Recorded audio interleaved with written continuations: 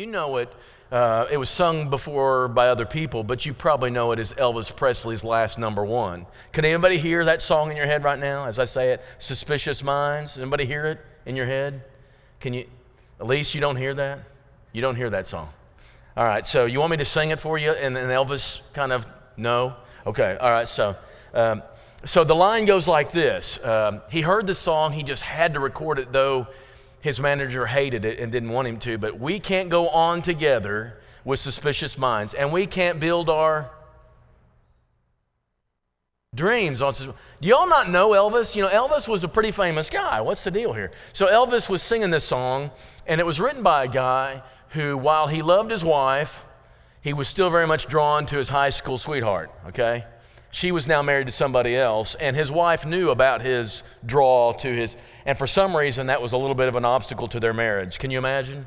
Anyway, so as they were trying to have a relationship, she kept being very suspicious of the things he did, and he's like, what's wrong with you? Why do you have a suspicious mind? And I guess the fact that he really liked his old girlfriend didn't seem to hit him as something. But anyway, Elvis really liked the song, and he sang it. And that should kind of be the thought in the background, the soundtrack to this chapter, because something really weird happens here. Somebody takes something totally wrong, not the way it was intended. This never happens today, but when somebody takes something not as it's intended and they get offended. Have you heard of a story like this before? This is all foreign to you, isn't it? This never happens. But anyway, so here's how the story goes. After this is Mephibosheth. He's pointing back to chapter 9. And the main word of chapter 9 is chesed, gracious, loving kindness and compassion. And so David showed chesed to Mephibosheth, and Mephibosheth loved it because he was able to eat at the king's table the rest of his life because of it. Well, David is on a roll, and in chapter 10, he wants to show loving kindness to a foreigner, but the foreigner doesn't take it well. I don't know if you've ever shown compassion to someone and they've not taken it well before, but that's what this chapter is about. After this, the king of the Ammonites died. The king of the Ammonites was Nahash. Saul had overtaken the Ammonites in 1 Samuel chapter 11, made them subject to Israel. But David, when he became king, and even before then, he was real good friends with Nahash, the king of the Ammonites. And so he died, and his son, Hanun, reigned in his place. David was fond of the Ammonites. He was fond of Nahash, and so he said, I will deal loyally, is what my version says. I will show chesed, just like I did with Mephibosheth, with Hanun, the son of Nahash, as his father dealt loyally with me. I'll show him kindness because he showed me kindness. So David sent by his servants to console him concerning his father. Sent his servants, okay? And David's servants came to the land of the Ammonites. But the princes of the Ammonites said to Hanun, their lord, do you really think, because David has sent these comforters to you, he's honoring your father? Isn't his real motive to spy out the land and overthrow it? So Hanun, taking the interpretation of his servants rather than David's real motive, he took David's servants, shaved off half the beard, and most scholars say it was like either the right or left side. They shaved off half their beard, cut their garments off in the middle, something very humiliating, something very shameful, at their hips, and sent them away. And when it was told to David, he sent someone to meet them, for the men were greatly ashamed, humiliated, walking back in humiliation. The king said, you go stay in Jericho until your beards have grown back, and then you can return to Jerusalem. Weird thing. But what the Ammonites know is that this was rebellion and this was war. This kind of humiliation to a king who is over you means war. And so they started hiring mercenaries. You notice in verse 6, the Ammonites saw they became a stench to David. How can you not when you just did what you just did? The Ammonites sent and hired the Syrians of Beth Rehob and the Syrians of Zobah, 20,000 foot soldiers, and the king of Makkah with 1,000 men, and the men of Tob, 12,000 men. And when David heard of it, I expect, and you should expect, he consulted God. Do I go? And God says yes. And he mounts up his armor and he goes and he whips them all, right? That's how the story's supposed to go, but that's not how it goes. When David heard about it, he sent Joab and a host of his mighty men, and the Ammonites came out and they drew up a battle array at the entrance of the gate of their city. So out comes Joab with his people. They're confronted by the Ammonites, but back behind them suddenly the Syrians appear. So now Joab, the king's general, has the Ammonites in front of their city, in front of him, and he's got the Syrians back behind him. He's surrounded. When Joab saw the battle was set against him both in front and in the back, he chose some of the best men of Israel, and he decided he was going to take the Syrians. The rest of his men he put under the charge of Abishai, his brother, and he had them face the Ammonites. He said something simple: if the Syrians are too strong for me, you come help me. If the Ammonites are too strong for you, I will come help you. And then he says this wonderful thing. It's a beautiful statement of faith that's rare from the mouth of Joab. He says, "Be of good courage, let us be courageous for our people, the cities of our God, and may the Lord do whatever seems good to him." He didn't try to predict what God was wanting. He didn't try to manipulate God. He just said, God will do what God will do. So Joab and the people who were with him drew near to battle against the Syrians, and they had no trouble. Joab was fine against the Syrians. Abishai, his brother, was fine against the Ammonites, and they whipped them. But the Syrians regathered, and they decided we're going to fight him anyway in another city, right? We're going to fight them in the city of Helam in verse 16. This time, David hears about this, and David himself comes, and he whips them all. And that's the end of the story. It's kind of strange because, I want to go back to chapter 8 for a second. These also the King David, this is chapter 8. We're in chapter 10, so this was already. Notice the king had already defeated all these people. It says in verse 12, from Edom, Moab, the Ammonites. He's already summarized this war back in chapter 8. Philistines, Amalek, spoil of Hadadezer, the son of Rehob, king of Zobah. There's another one. These battles have already been fought, but for some reason, the Bible writer wants to go back and pick up this story and zero in closely on the action for some weird reason. And so here we are, close up in this battle, and you wonder, as this chapter ends, you're like, what's the purpose of this chapter? I thought about that several times. One thing is this, it gets winter time, and they can't continue this fight against the Ammonites. The Syrians are gone, but the Ammonites, they're going to come back again. But this is winter time. In the spring, when it's time to fight again, as chapter 11 opens up, the stage is set for one of the worst experiences in Israelite history, as David does not go to war, stays at home, walks on his palace roof, and what does he see? So we're setting up that awful scene of the next chapter. That's one of the reasons, but I'm going to say this. There is a lesson to be learned from this. There is a bit of foreshadowing in this chapter, and then there is an interesting prophecy. So we're going to cover those three things in lessons yours. First of all is this. The Ammonites were using this act of David as an excuse, really, to revolt and do their own thing. David is offering consolation, but they're interpreting it as espionage. Has anyone ever attributed to you suspicious motives for something you did that were as far from reality as you can imagine? You did something or you said something and they completely take it wrong. Have you ever had that happen? This can happen with text. This can happen with letters because you don't see the tone and you don't see the facial language you're using.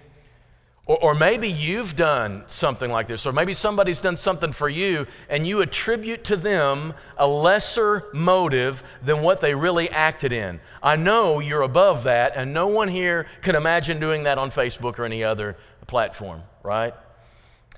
Maybe you had a bad day and things are just piled up and somebody does something and you just decide, I'm going to be taking offense at this. Or maybe you just distrust them because you've had some experiences in the past and anything they do is interpreted through a lens of suspicion, right?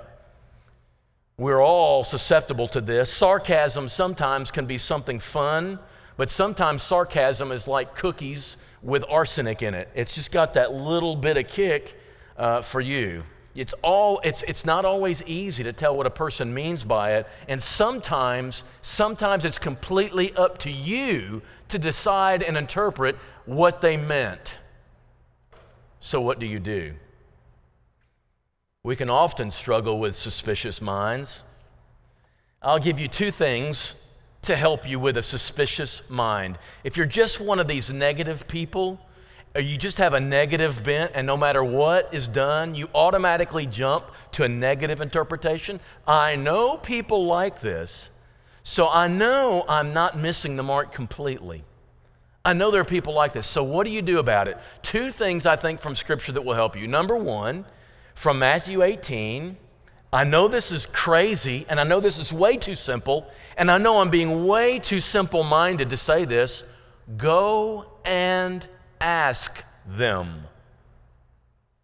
Drop the mic. Go and ask. If you're not sure what they meant, go and ask. Now, nobody does Matthew 18 very often. Here's why, because we don't like confrontation. We equate confrontation with contention or contentiousness. The Bible does say contend for the faith. It doesn't say be contentious for the faith. There's something totally different there, right?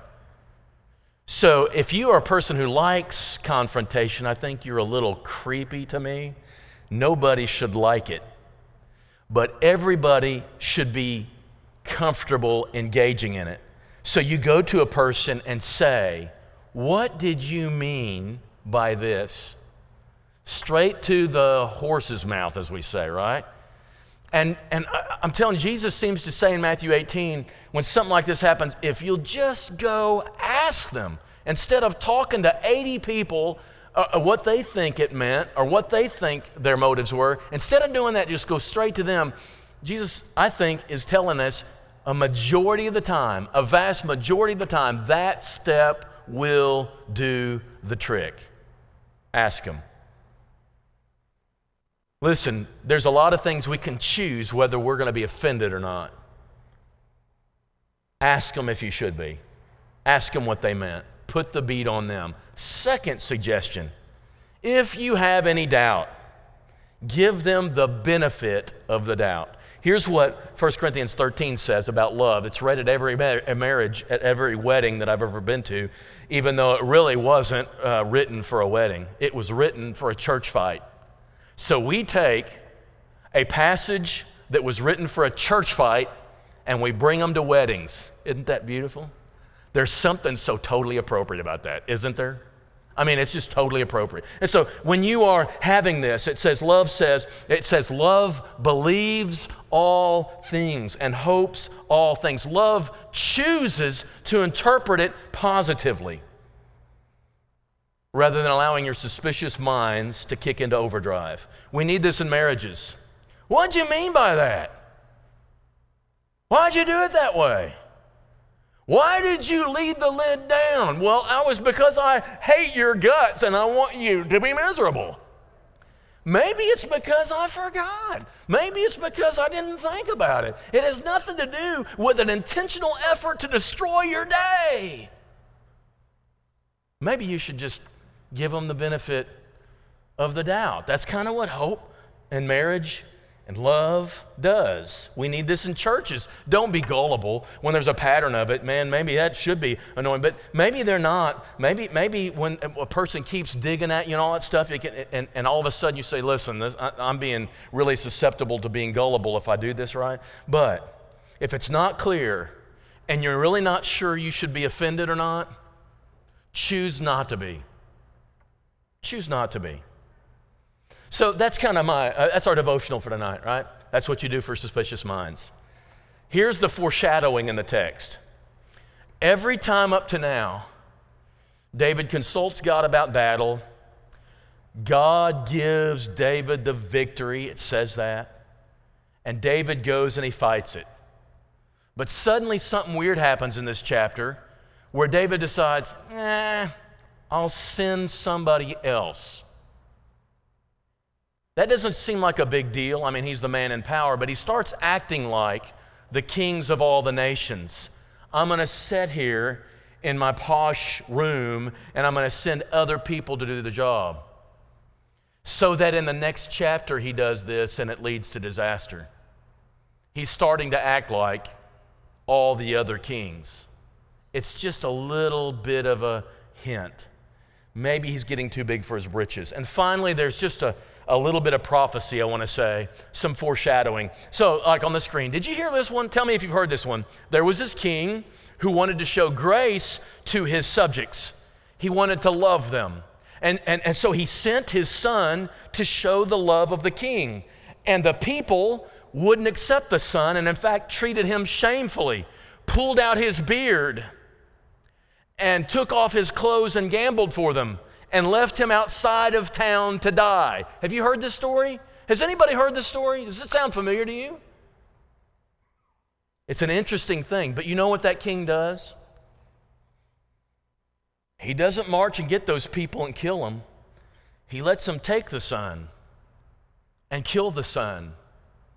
And then he does this amazing role reversal, letting the creation kill the creator, and then he flips the entire thing on its back, right? And he brings that creator back to life within creation. And he, through the very actions of hatred and violence of the creation, he, through that act, saves all of creation. It's an amazing story, isn't it? Have you heard it? You're about to gather around the table again and celebrate that story again. I don't know that you can take this chapter and say that's what it's intended for, but I do think that we're taught in the New Testament how to see types of Jesus everywhere and types of the story of God, and I think you see it in this particular chapter. So you've got something tonight from this seemingly insignificant chapter. You've got a lesson for how to handle a suspicious mind.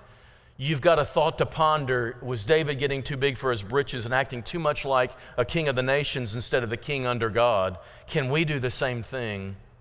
And then we've got an opportunity to see the gospel even in the Old Testament story of a king who loved us enough to save us, not when things were good with us, but when we were his enemy and against him. 2 Samuel chapter 10, strange chapter. But that is the truth. That is the lesson for tonight. And I'm saying to you, if there's anyone here who's been part of that creation and killed the son, that's everybody, by the way. Every one of us has a role in killing the son. But some of us have allowed the son to save us through that very same act. Some have not. Some of you are still in the crowd saying, crucify him even today. And if this is a good time for you and you've decided I need to switch sides and I need to be on the Lord's side, and you're willing to submit yourself to the Lordship of Christ and be immersed in the waters of baptism, we have yet another opportunity to allow that to happen. This can be the night where you choose to change sides. It's a good evening for it. And I tell you what, if you'll do it, we'll eat hearty tonight in celebration. I'm just saying. I think it's a good idea. This is a good time for somebody to make that decision as we stand and as we sing.